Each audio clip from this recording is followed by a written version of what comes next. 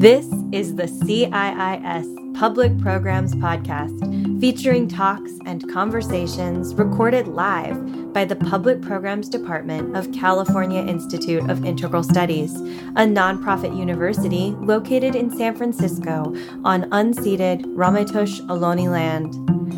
On each Tuesday of this month, in celebration of Asian American, and Pacific Islander voices, we are revisiting conversations from our archives that feature AAPI writers, thinkers, artists, and healers.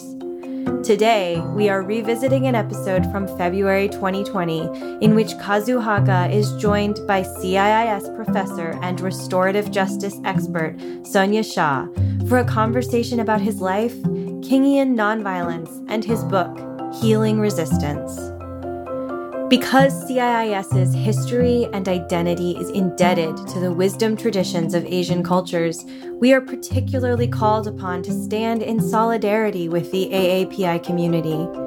We hope that in hearing these episodes, again or for the first time, listeners are provided opportunities for connection and healing.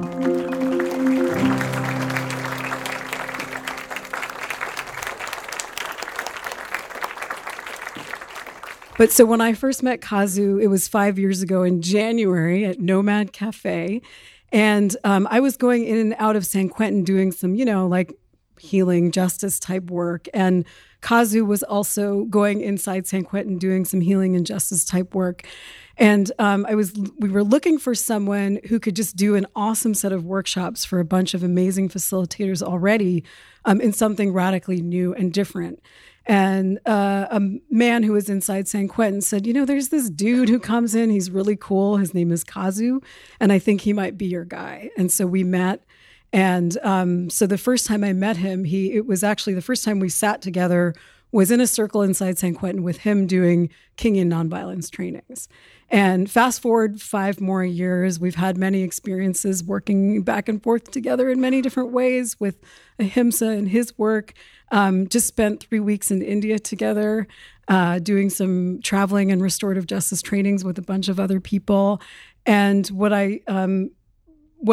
was so special about that experience is that Kazu really walks the way he is with people in the world in the same way he does in his work. So the kind of gentleness and the kindness that he just shows to everyone and everything around him is the way that he works. And I wanted to actually offer this introduction of Kazu that was written by one of his besties and the person he works the most closely with. And I can't see anymore, so I'm putting my glasses on, Chris Moore Beckman. And he writes, whether he's accompanying us behind prison walls, on walking pilgrimage with Buddhist monastics, or into the streets for head-on direct action, Kazu Haga seamlessly illustrates that the indivisibility of personal and societal transformation and our desperate need for both at this pivotal moment in history. We're deeply fortunate to have this inspiring new offering from one of the most powerful contemporary thinkers and doers in the field of nonviolent social change. So that is my introduction to Kazu Haga, who we're so lucky to have, who's going to start with doing some reading from his book. You're welcome.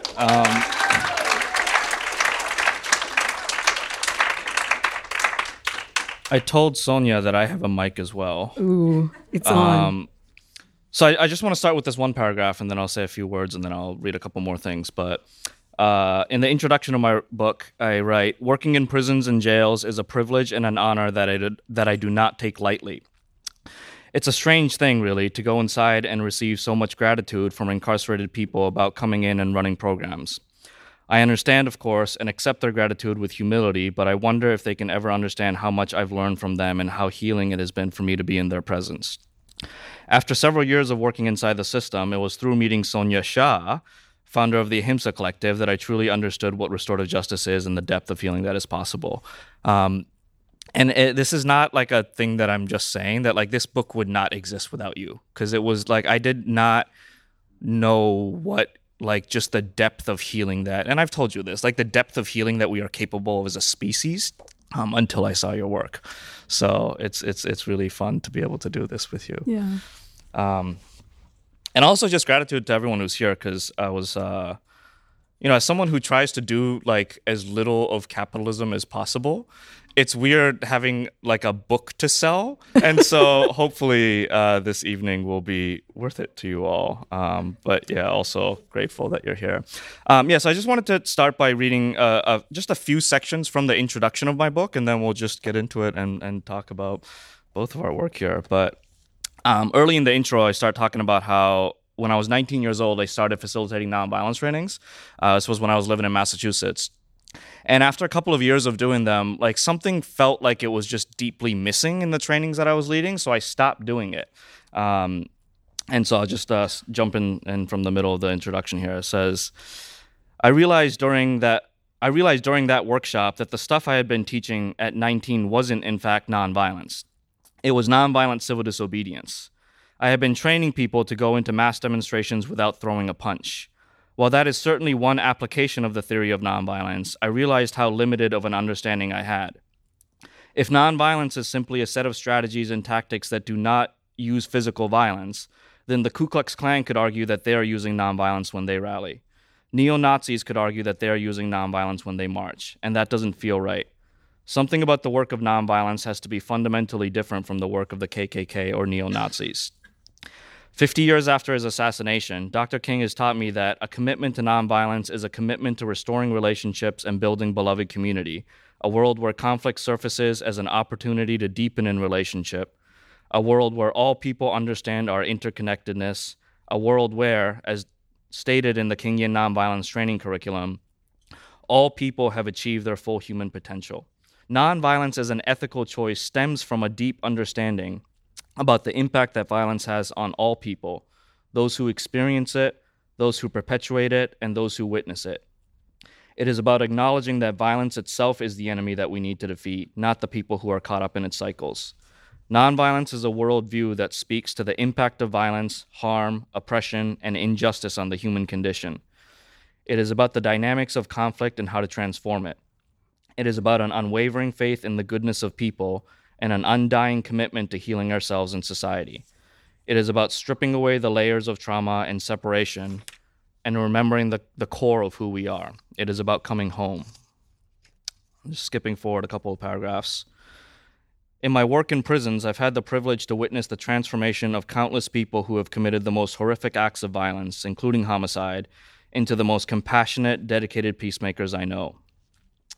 I've had the honor of witnessing healing dialogues between people whose lives were brought together by tragedy, between the person who almost beat another to death in a mugging and the survivor of that crime, between mothers and the people who took away their children, between two men who killed each other's best friends. I have come to believe that if these depths of healing are possible on those scales, then there is no conflict that is too large for us to transform. In each of those cases, it has been through love and understanding, not shaming and punishment, that transformation was made possible. I'm not naive enough to think that social transformation is possible without a powerful movement that will need to use militant forms of nonviolent direct action to push for change. But even in nonviolent movements, direct action oftentimes begins with an assumption of separation. We are the good people, and we need to use direct action to harness power so we can overpower those other people. It is still about forcing our will over the bad people. Our language and thinking is still couched in the worldview of separation and domination.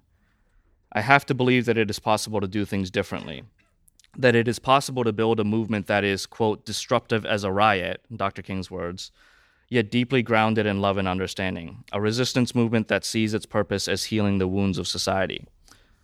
There is no separation between the personal and the global.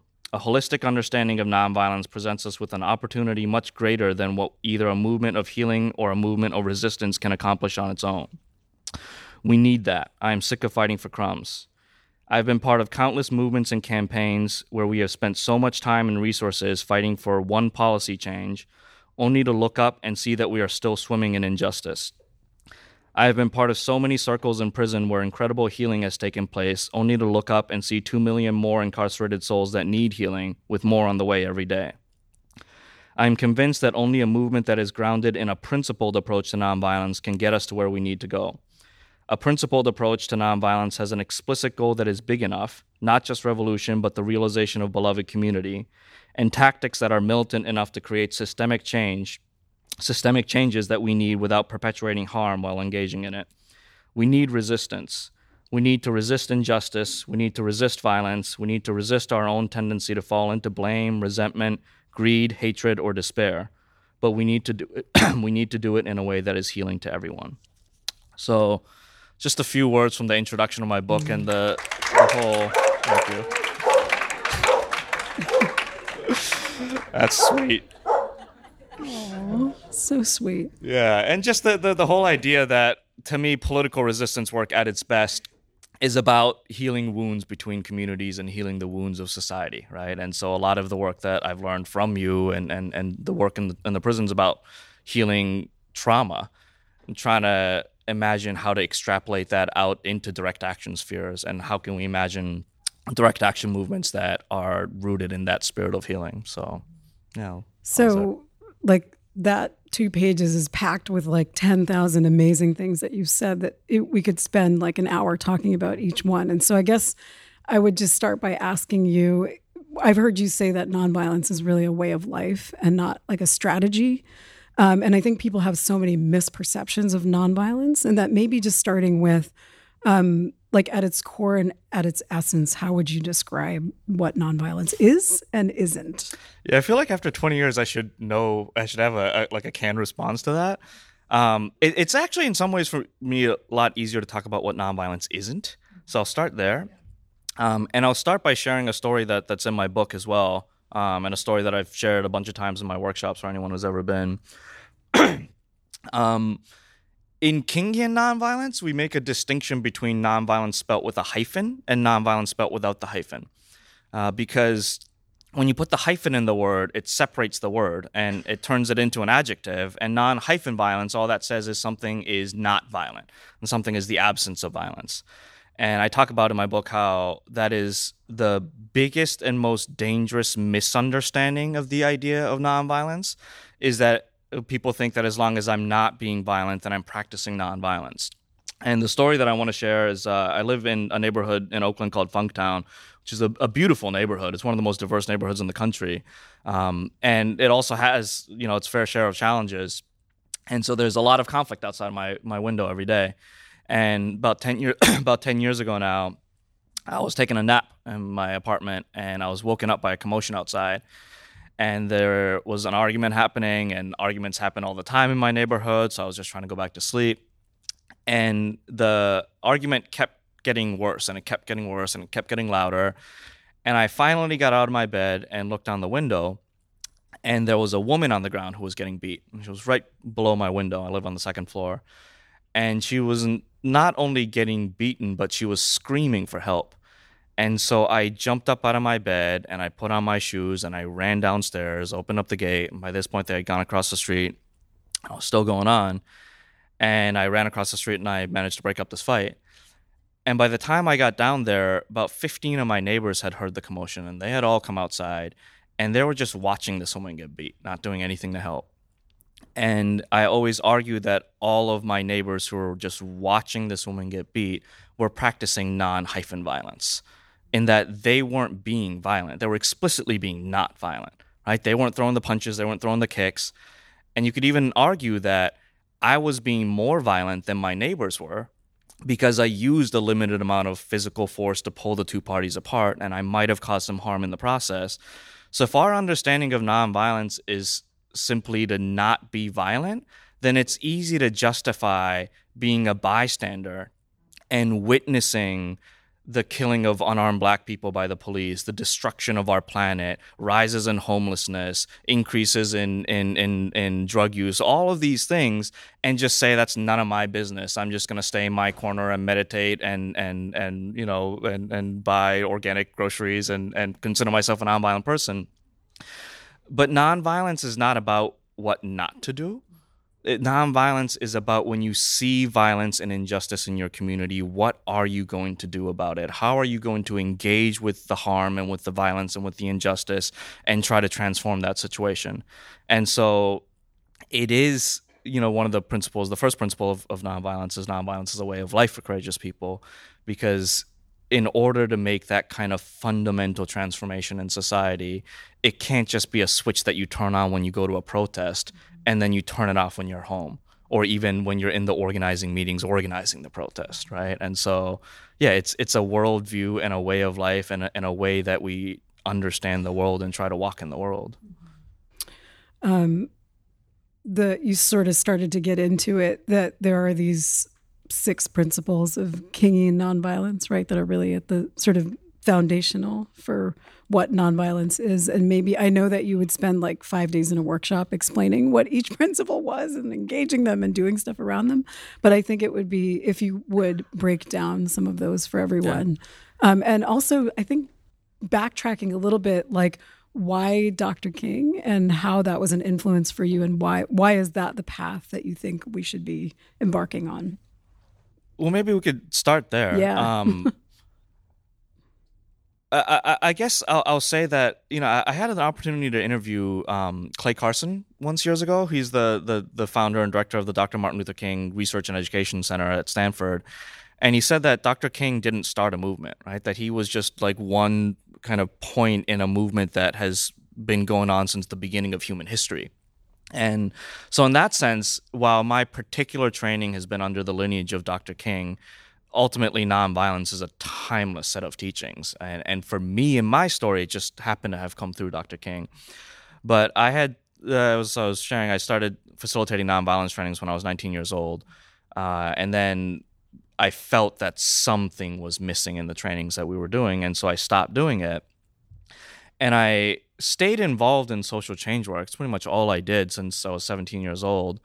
And fast forward 10 years after I stopped facilitating these nonviolence trainings, like during that whole time, I was involved in a lot of different movements, but the word nonviolence didn't really mean much to me. Mm-hmm. And in 2008, in the fall of 2008, I had the opportunity to work for another movement elder, Harry Belafonte. And through his relationship, because of Mr. Belafonte's relationship with Dr. King, the organization that I was working with, that Harry Belafonte started, had chosen to use this training philosophy called Kingian nonviolence as its core training philosophy. So this organization, The Gathering, was going around the country doing these Kingian nonviolence trainings. And I was on the executive committee of the organization. So when the training came to Oakland, I was like, I guess I should go check it out. And in 2 days, like, my life completely changed. After 10 years of doing nothing but social change work, I thought I had some idea of what the word nonviolence meant and some idea of who Dr. King was. And it turns out I knew none of it. And so in those 2 days, I gained this like really intellectual fascination with this theory of nonviolence. And 2 months later, a young man named Oscar Grant was shot and killed in Oakland. Most people probably know that story. And I ended up on the steering committee of the coalition that came together to respond to the shooting. And having just taken this training, like, I could just feel from the very bottom of my heart that we needed a nonviolent response in this new way that I understood the word. But having just taken this 2-day workshop, I didn't know how to articulate it. And so I found myself just like stumbling through my words and getting booed at community meetings and trying to convince people and trying to talk to people about this newfound like wisdom that I just couldn't, the words were just not coming out of my mouth. And so that summer I decided to go to the University of Rhode Island, where every year they do an intensive training to certify new trainers in Kingian nonviolence. And I traveled there that summer and met Dr. Bernard Lafayette, who is the co-author of the Kingian nonviolence curriculum, who was on Dr. King's senior staff, and got to meet him and was trained by him, and I've pretty much been doing that work ever since. So, over the times, like, I've definitely found that like my path into the work of nonviolence was through Dr. King, but the work of the Ahimsa Collective, like, it's all in that lineage, divert a little bit, but we're going to just stay focused on you the whole time. It's really fun. There's something that I know you've talked about before. There's this way that when we're talking about violence, it's like important to make the clarity between interpersonal violence and systemic violence and all these different levels of violence. And there's some things you say in your book about how you believe that whatever way we transform violence on the interpersonal level, you believe that we can actually really scale that up to like large social change levels using like a fractal metaphor of nature, right? That we can just sort of multiply.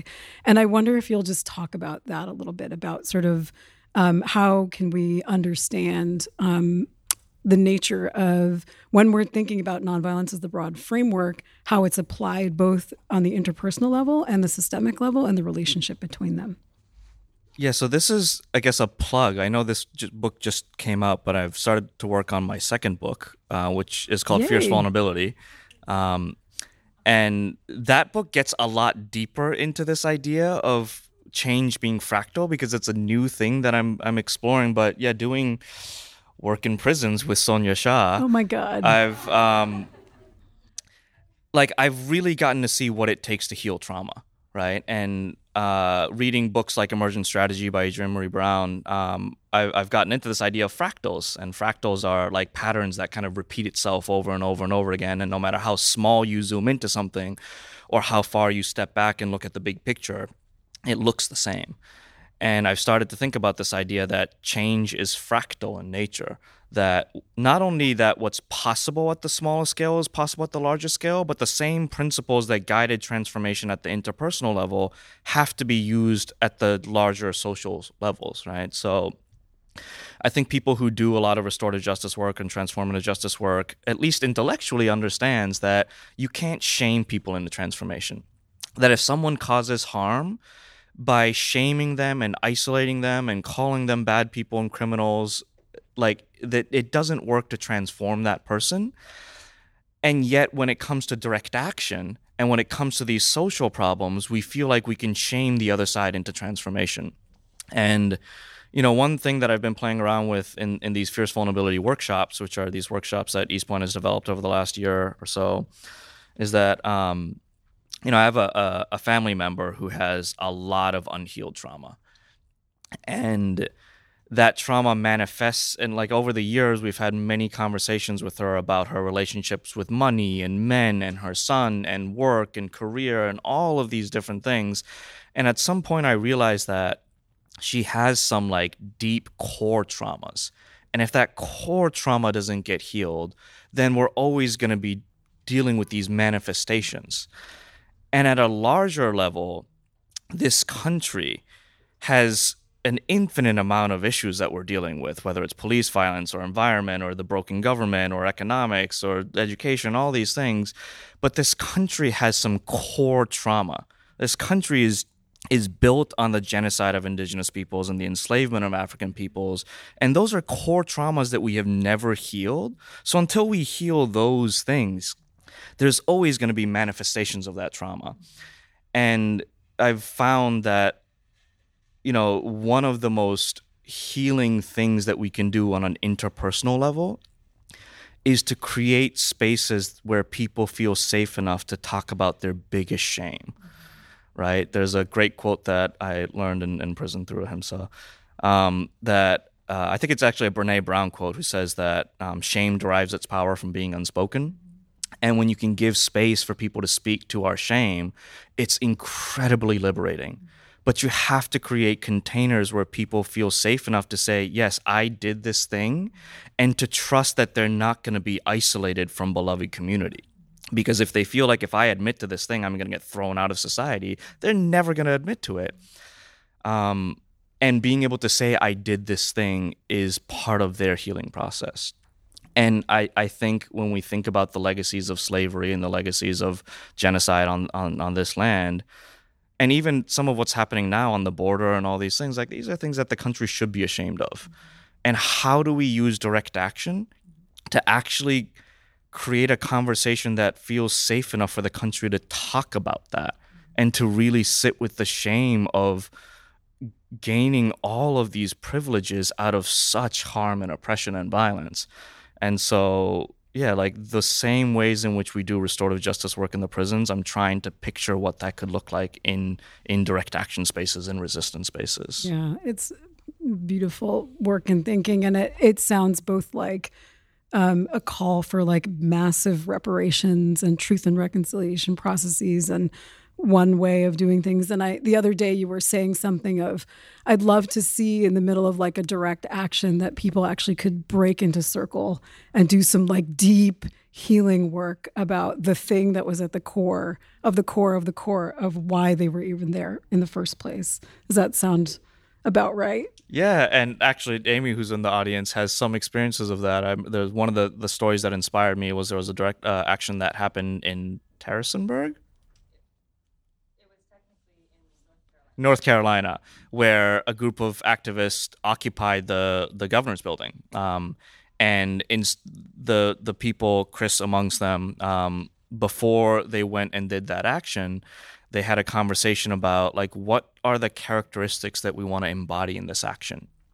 So they actually made an agreement that they wouldn't chant, that they wouldn't hold signs, that instead they would sit in circle and just talk. And many of them coming to tears about this was an action to try to get a pipeline that was being proposed to be stopped. And to talk about why they're there, and to talk about the fear that they have about their kids and the indigenous communities that they're in relationship with and the impact that it would have on them. And yeah, like I don't know if I've ever been to a lot of direct actions where we're leading with vulnerability as our strength. Right. And that's the idea of fierce vulnerability is like, what kind of healing work do we need to do on our own so we can show up in direct action spaces and lead not with our anger and not with resentment, but with our own vulnerability.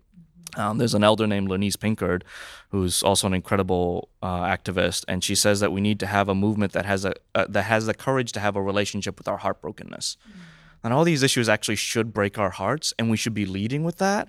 But if we're leading with our heartbreak, then we need to do like our own healing work so that I love quotes. There's another quote that says, preach from your scars, not from your wounds. Like we need to do enough of our own healing work so that we can build these scars over these wide open wounds so we can lead from that place. So yeah. That's beautiful. There were like, Kazu says things and like, it's that moment where you have 5 things I want to say so badly, and then I forgot them because I was so intently listening.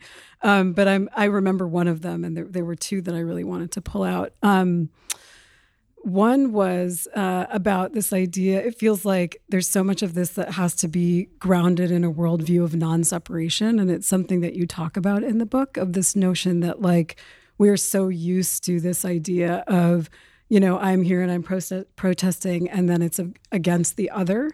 And I've heard you talk about being in a mass protest and, really trying to convince people that the line of police are not the enemy, that it's the violence itself that is, right?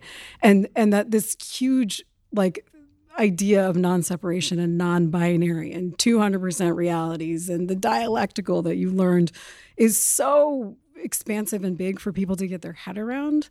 But I was hoping you would speak to it a little bit about just that if we're not grounded in a view of the other is not this person, but the other is this thing, then how do we get there? Yeah. Basically. There's a famous quote, and I write about this too, that a lot of people are familiar with. It comes from the Aboriginal peoples of Australia that says that if you are here to save me, you're wasting your time. But if you're here because your liberation is bound with mine, then we can walk together. And that's a quote that's like very popular in activist circles. And I'm convinced that most people who quote that don't actually believe it. That when activists say justice for all people, that most often what they mean to say is justice for all of my people. And that justice oftentimes comes at the expense of justice for those people. And Dr. King, it's a famous quote too, he said that we are caught in an inescapable network of mutuality tied by a single garment of destiny, that what affects one person directly affects all people indirectly.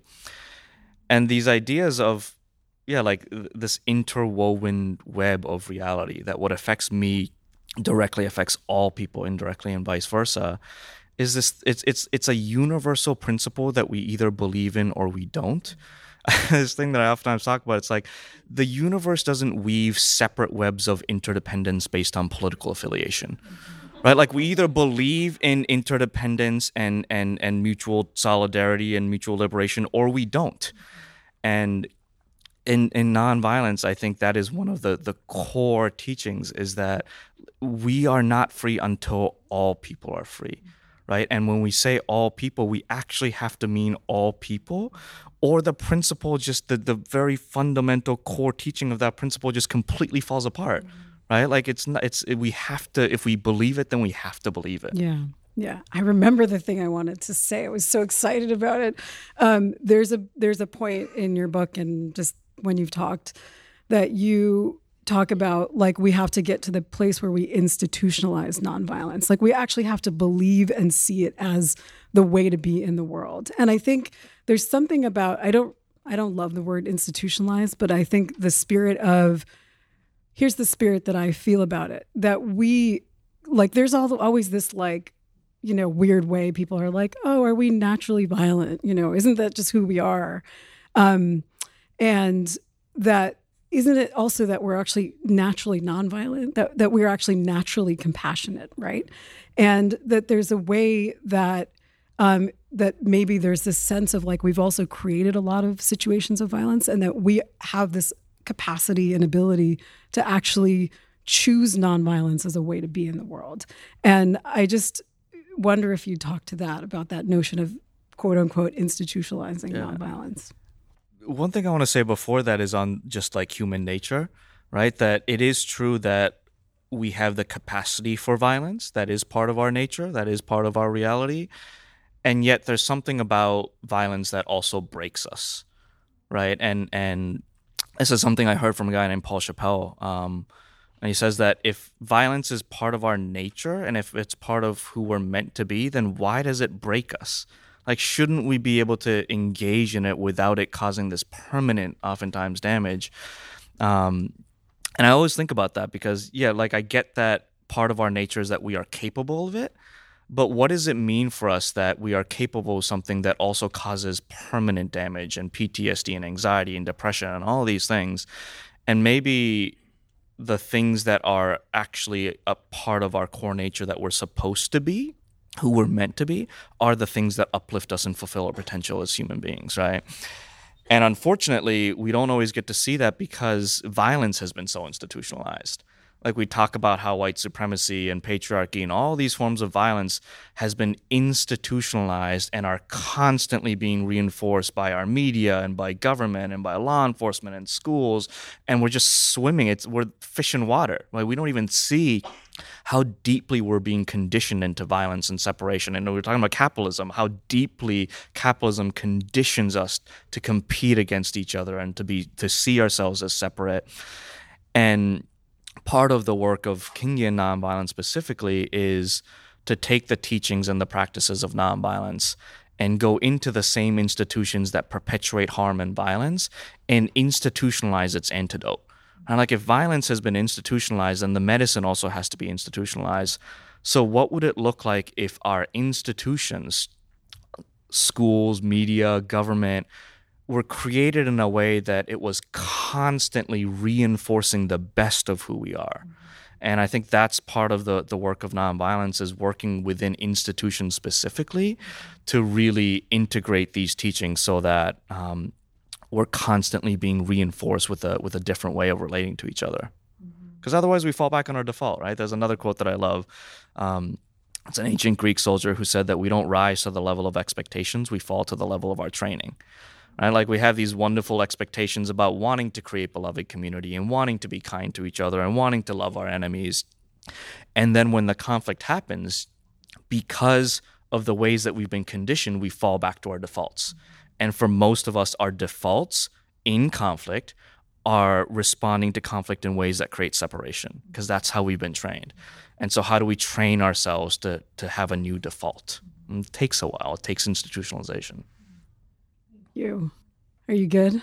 Yeah, Okay, cool. Just talking, checking in, yeah. just seeing how it's going. There's like some personal questions I want to ask you, but I had a few more other ones. I know too many things about Kazu. Oh, Lord. Oh, dear. When we were doing the mic check, we were having this real personal conversation. I was like, oh, wow, this is going all over the mic. That's interesting. I lost my train. Oh, so there's this beautiful, Kazu's got these beautiful quotes in his book. And one thing I love that you said was that nobody's ever been traumatized by compassion. But like, if you asked a room of people, like how many people have been traumatized by compassion, nobody would raise their hand, right? But people have been traumatized by violence. And at the same time, have this beautiful way of understanding like what violence is. And that sometimes violence is needed for survival, that sometimes violence is needed for safety because there is no other means. And I love this thing that you say, I'm sorry, about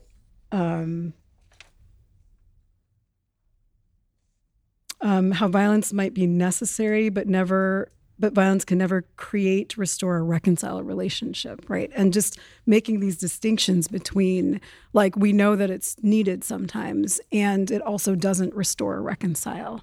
And I'm going to go on with one more thing, because it was this huge aha moment to me in a person who does like restorative justice work. You mentioned, I think it was from Rosenberg, this difference between like protective use of force and punitive use of force. And I think I could like say what it is, but maybe, well, from my understanding, protective use of force is when you have to use a limited amount of violence to do as little harm as possible. And punitive use of force is the use of force that is for punishment's sake. So the difference between stopping a fight versus like sending someone to prison. And that was like really like blew my mind today, because I was in this whole area where in restorative justice land where everyone's like, do no harm, and how do we not be violent, and and how do we talk about these like gradations of harm and how they operate. So I guess, what is my question? I'm just excited, and I think it's about you to talk a little bit about all these like nuanced way that you understand what violence is. Yeah, it's a complex world. And these like black and white ways of looking at things is actually a form of violence, right? There's another quote that says the black, white, right, wrong way of looking at the world is the most pervasive way that our minds have been colonized by the state. And so like I believe in beloved community as the goal. I believe in reconciliation as the goal. And it's going to be a really messy process to get there. And I am a lifelong fan of martial arts. I think people should know how to defend themselves if and when necessary. I also think that oftentimes advocates of nonviolence find themselves making judgments against communities who feel like they have no other recourse than violence to survive. And I think those judgments are oftentimes seething in privilege. It's easy to judge people for using violence when your life and your community isn't being threatened with annihilation on a daily basis. And so, yeah, like I said, and like you said from the book, like I think violence is very effective in keeping you alive. And I think there's great value in that. But I'm not interested in just barely surviving, right? Like I'm interested in beloved community. And so understanding that violence can be very effective in keeping you alive and keeping you safe and keeping you protected, and there's value in that, and we shouldn't judge people for that. And if our goal is beloved community, then it's not enough, because violence can never heal those relationships. And if we're not healing relationships, then there's always going to be conflict. And there's a incarcerated trainer that I work with, a Kingian trainer in Soledad prison named Bilgi. We call him Professor Bilgi because he's one of those guys that like he never forgets anything. He's a brilliant guy. And he said to me once that resolving a conflict is about fixing issues and reconciling a conflict is about repairing relationships. And you can use nonviolent tactics to resolve issues. You can even use violence to resolve issues. You can use violence to force a policy change or even a change in government or whatever. Those are fixing issues. But if we're not repairing relationships, then that conflict and that resentment is going to surface somewhere else around some other issue. And so if we're not working to heal relationships and mend relationship and strengthen relationships and move closer to beloved community, then there's always going to be more reason to use violence at some point. And so not to put a blanket judgment on violence, but to make it very clear that violence alone will never get us to beloved community. And so it's the nonviolence to me is the exploration of like what more is needed to get us to a beloved community. We skipped that sort of question. I think it's a good time to return to it about kind of walking us through the principles of Kingian nonviolence, because I think those building blocks are huge. So, the 6 principles of Kingian nonviolence is like at the core of the theory. And it's amazing that you can take 6 sentences, and I probably could talk about it for 6 hours. And I wrote whole chapters on each one of them.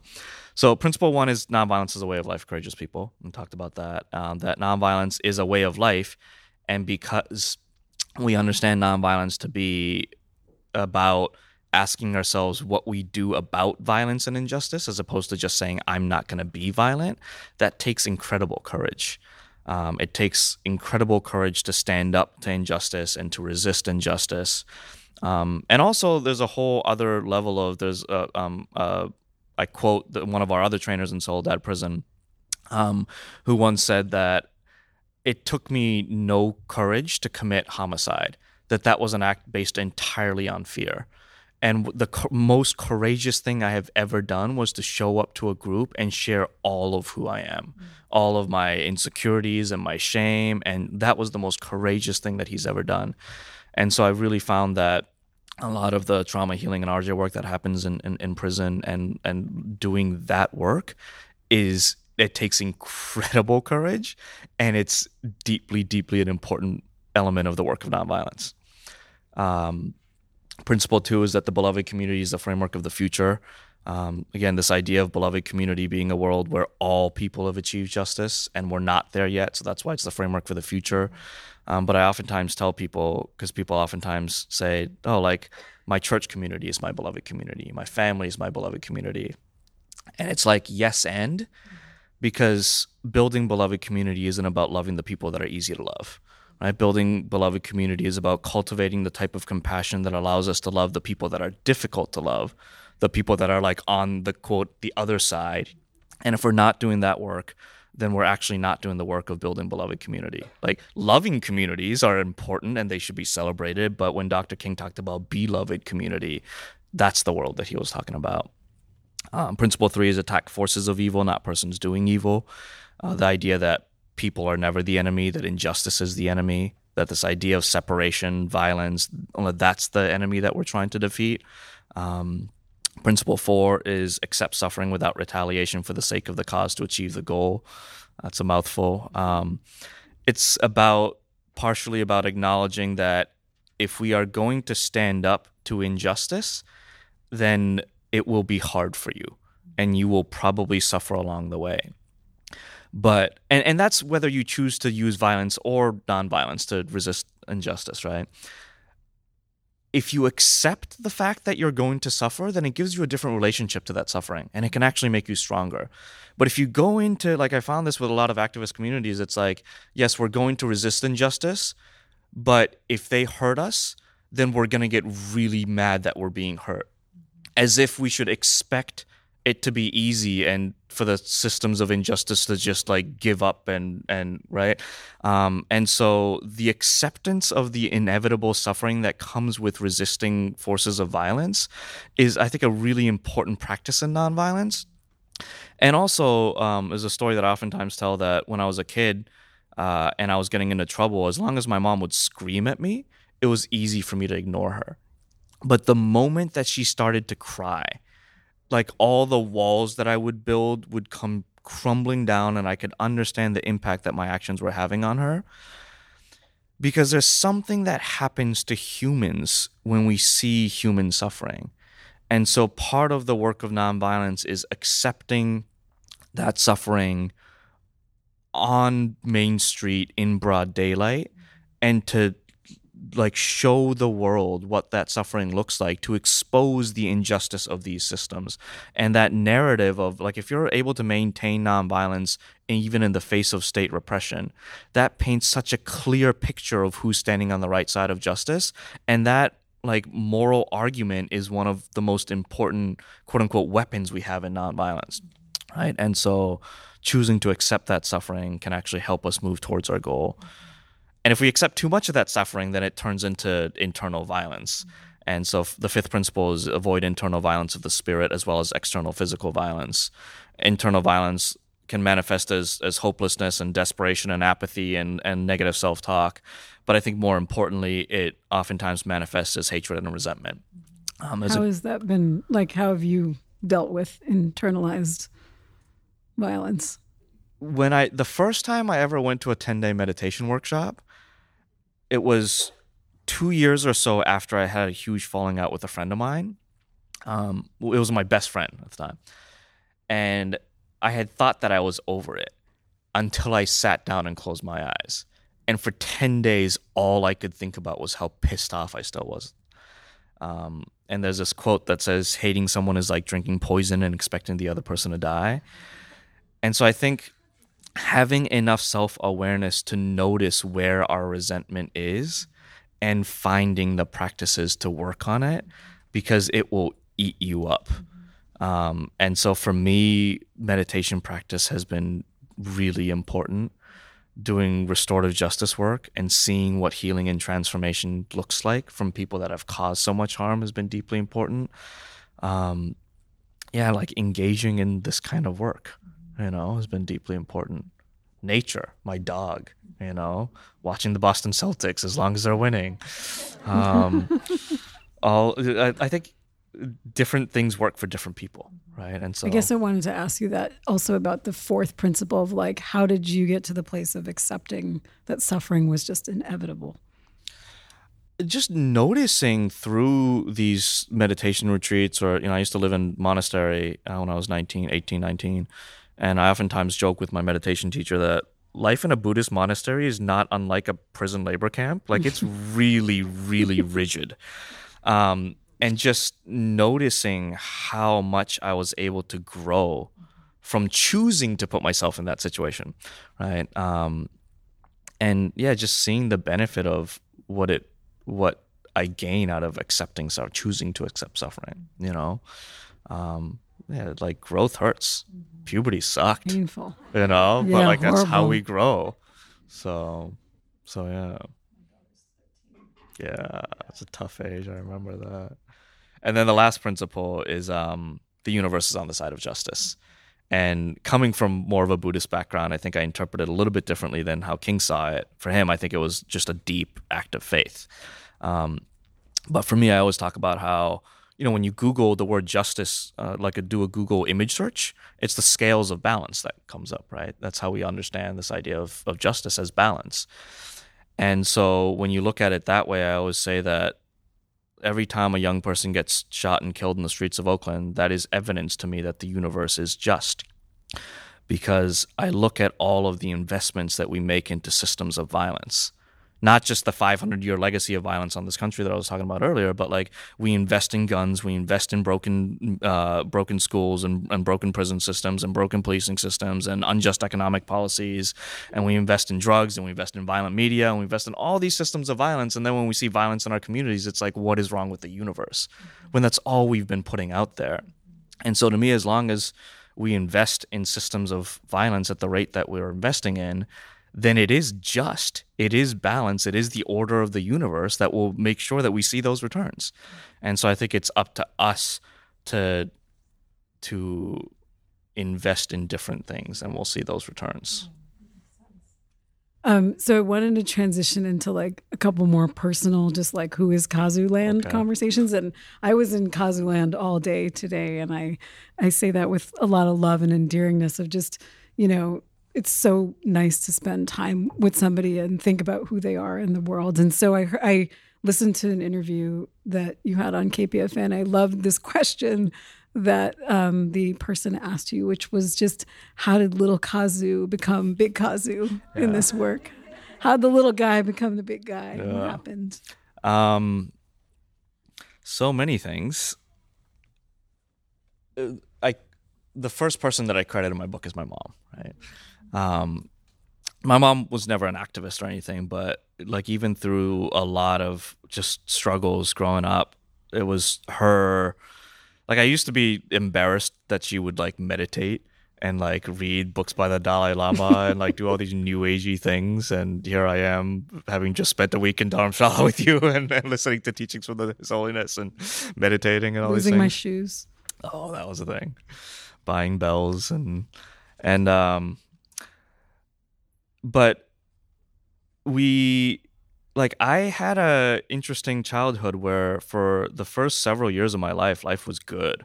Life was comfortable, when I was in Japan, but a series of complicated events. And we went from, actually, it was a brief moment when I was 11, that I lived in a multi-million-dollar oceanfront mansion for like a year.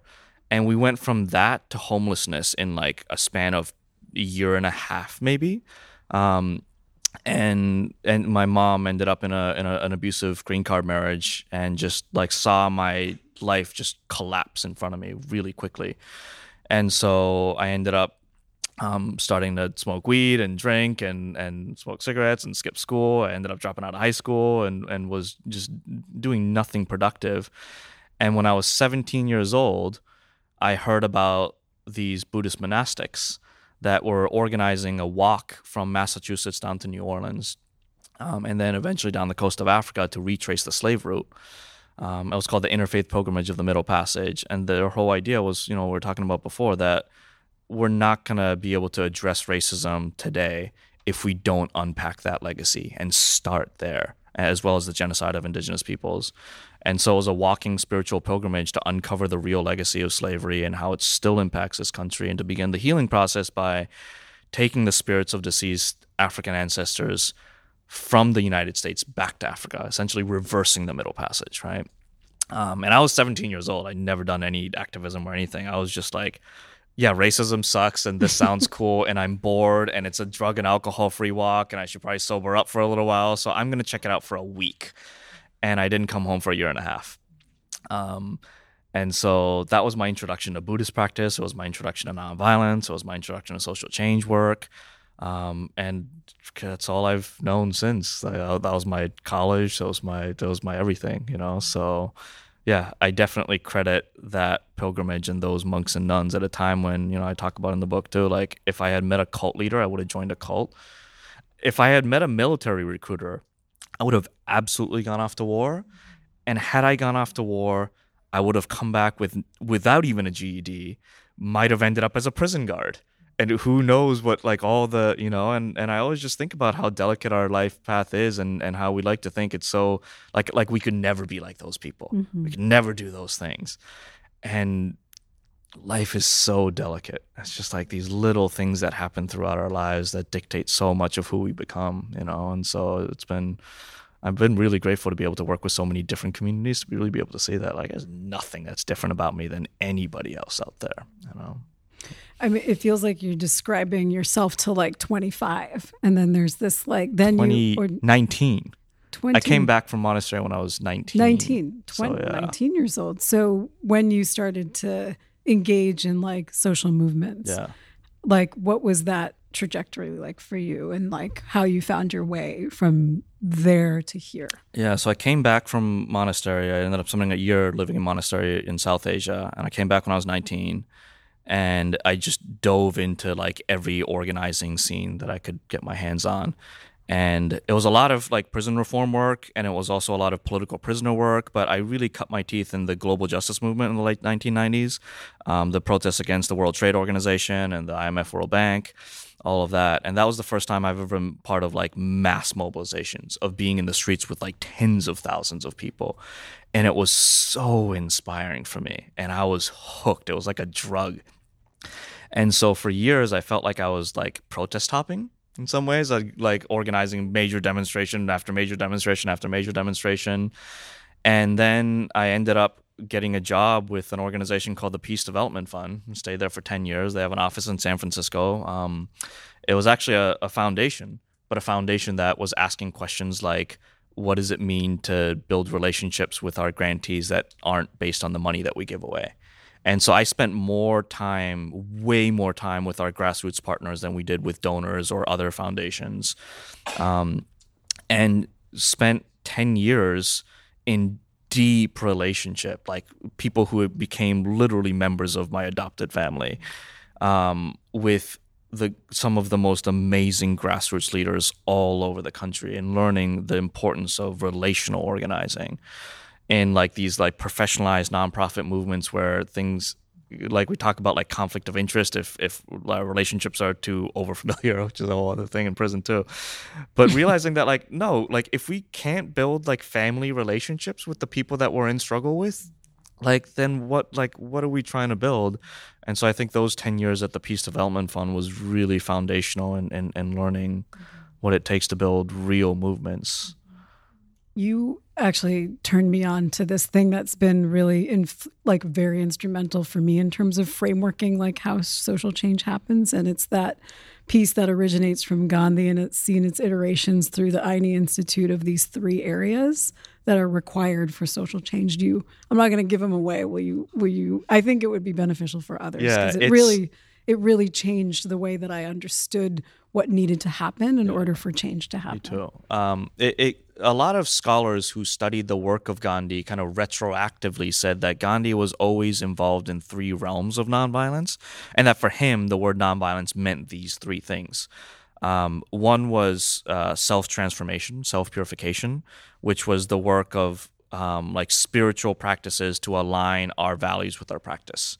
And kind of now that we have science like trauma healing, I would incorporate that into it, right? Doing the work that we need to do to rid ourselves of resentment and hatred, and making sure that we're able to actually like walk our talk.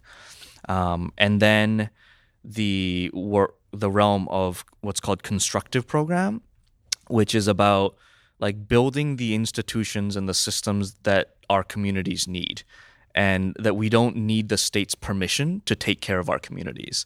And Carlos Saavedra from the Aini Institute, a close friend, sometimes says that even in our most successful movements, oftentimes our demand is to get the state to do something for us.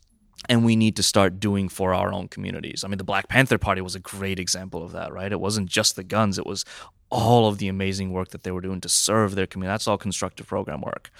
And then finally, the work of what Gandhi calls satyagraha, which is the kind of like nonviolent civil disobedience, direct action, like the political resistance movements, the movements that are in direct confrontations with the powers of injustice, and that we need to be doing all 3 of those things at the same time.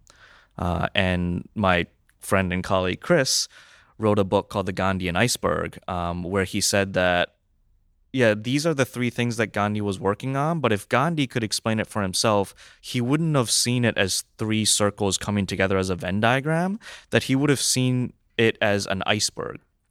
Partly because the iceberg is like one chunk of ice. It's not 3 separate things coming together. Like the work of self-purification, constructive program, and political resistance is the same work, and we need to see it that way. But also because the part of the iceberg that's beneath the water is the work of self-purification, because for Gandhi, that was the biggest part of the work. And it's also below the water, so you can't see it as much. And then the realm of constructive program is the majority of the work that is visible. And then at the very tip of the iceberg is political resistance work. Like we only resist when the things that we're trying to build is being threatened by the powers that be. We don't resist just for the sake of resisting. And the satyagraha is at the tip of the iceberg, and so it's the thing that you can see from the farthest on out. So when we look back historically at movements, we only see the protests and the demonstrations, and we don't see all the other work that was happening in community. But it's perhaps an even more important part of the work of nonviolence. I saw people taking notes when he talked about it. I took notes also. And I think some like languaging ways that maybe easy for what I found really easy to understand is like personal transformation, this building of alternatives, and then the direct action piece. And I think you also had a friend of yours in the Buddhist Peace Fellowship had a beautiful way of thinking of it as be, build, and block. Yeah, block, build, be. Block, build, and be. And I think that's just a beautiful way of thinking about how change happens. So one more personal-ish question, which is just sort of to ask you, like, what are the things that you struggle with now in your personal and your work life? And don't avoid the personal one. by just talking about the work life? No, I think the answer to that question is my personal life, yes, period. I know. That's my response. That's why. And so how does that relate to internalized violence? I mean, there's so many ways in which it manifests, right? Like, obviously, the work of nonviolence, it's the hardest to practice with my family, right? And you know a little bit about some of the work that I've been doing with my family, and I feel proud that I've been able to make some strides. But it's so much easier to be doing all of this work out there. There's a concept I won't go too deeply into. It's in the book. Read the book. Called negative peace, which is like you think things are peaceful because it's like no one's screaming at each other on the surface, but just beneath the surface layer, there's all this tension, and that's kind of how relationships oftentimes are with my family. And me coming from a conflict-averse culture, it's really hard to create spaces where we're actually talking about the really difficult things. And so I actually have a lot of like somewhere between embarrassment, guilt, shame wrapped up around the things I haven't done for my family, right? Knowing that my family has so much trauma from a really messy childhood, and I have the tools. I do this work. And doing this work with my family is the scariest thing in the world. Mm-hmm. Amen. And through the help of Sonia Shah and the Ahimsa Collective, I've made huge headway, even in the past several months, and I'm deeply grateful to you and to all the members of the Ahimsa Collective for that. But yeah, it's so much easier to write books about this stuff than it is to bring it into our own lives. Yeah. You know? Yeah, it is. I guess I haven't written a book, but for you, it's easier to write a book. You know, I've learned a lot from you in terms of, I've learned a lot from the way you are, from the way you sit, but I've also learned a lot from the way that you've offered like really easy frameworks to understand things. And another one of those, and it's just, I just want everyone else to have them too, is this notion that you've talked about of like when you're in a conflict of this triangle between like relationship and skill and structure. Yeah. And can you just describe that a little bit of like, I mean, I'm thinking more in terms of like how you've talked about your family and trying to engage in sort of dealing with conflict. Yeah. Yeah, this is something I learned from Mickey Kashtan, but when you're engaged in a conflict, I think this Venn diagram of relationship, skill, and structure, and my theory that you need two of those three things to be in place for a difficult conversation to go well. And when years ago, my mother asked me to facilitate some really difficult conversations with my family, and it's my family and I love them, so the relationship was really strong. And I feel like I'm a decent facilitator, but I also knew that as soon as a conversation opened up about our family trauma, whatever skills that I bring to the table as a facilitator would just go right out the window because I would be triggered, right? And so what I needed to do was raise the structure of the conversation. So we passed around the talking stick, and I wrote like questions, like prompts on pieces of paper, and we would pick up a prompt and read the question and go around the circle and answer the question. And so we didn't need to rely on my skill as a facilitator. The structure facilitated the conversation. So between that structure being in place and between our relationship, we were able to have a really healing conversation.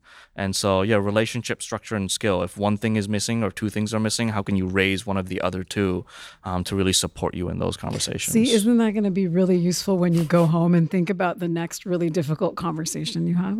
Right? So just last thing before we end, just is there anything that, I guess I just want to ask, like, what are you, like, what's next for Kazu? What are you excited about? I heard you said you were working on a book. Just like, what's going on in Kazu land that you're jazzed about? I think I posted a while ago on social media, something I'm not doing as much these days, but just this sense that I've been getting over the last year or two. Like, I started the East Point Peace Academy, 6 years ago, because I wanted to give my all to this work. And 6 years into it, realizing that like giving my all to this work does not mean starting and running and managing a traditional nonprofit organization. That is the exact opposite of what it means actually to be giving my all to this work. And that even like so many of the most amazing organizations are completely consumed by this capitalist way of doing things. And I want to feel like I'm doing liberation work. And what does it mean to be doing work that is about liberation in a way that feels so constricted by this box of this corporate structure of how we raise money, how we do evaluations, how we do reporting, like all of these things. And I just remember how free I felt when I lived in monastery when I was 18. And wanting to figure out what it could look like to feel that free while doing liberation work. And so, as you know, we're coming into this year, we've actually decided to do even less fundraising than we've ever done, to do less administration than we've ever done, and just like jump off the cliff and dive in with no work plan, with no fundraising plan, and just like faith. Like having faith that we are doing the work that we're meant to be doing and just seeing where that takes us. And already it's allowed us to find funding to bring Astrid on board. And already we're like seeing signs from the universe. I think I could say these things here at CIIS, right? Yes, you can. Like I feel like I'm seeing like signs from the universe that is telling us that we are on the right path. And so just saying like fuck it to all the ways that I've been taught that I'm supposed to be doing this work, and just like giving myself fully to what I'm passionate about. And I'm really excited to see where that takes me, you know. Thank you so much, Kazu. Thank you. Thank you.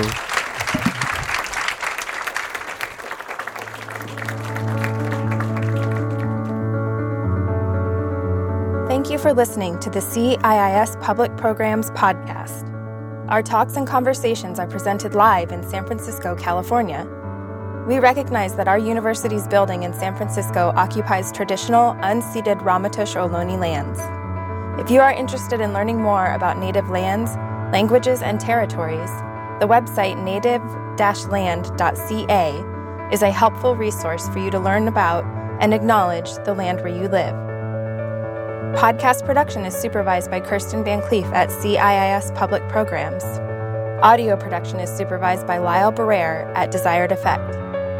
The CIIS Public Programs team includes Kyle DeMedio, Alex Elliott, Emlyn Guinea, Jason MacArthur, and Patty Fort. If you liked what you heard, please subscribe wherever you find podcasts, visit our website ciis.edu, and connect with us on social media at CIIS Pub Programs. CIIS Public Programs commits to use our in-person and online platforms to uplift the stories and teachings of Black, Indigenous, and other people of color, those in the LGBTQIA+ community, and all those whose lives emerge from the intersections of multiple identities.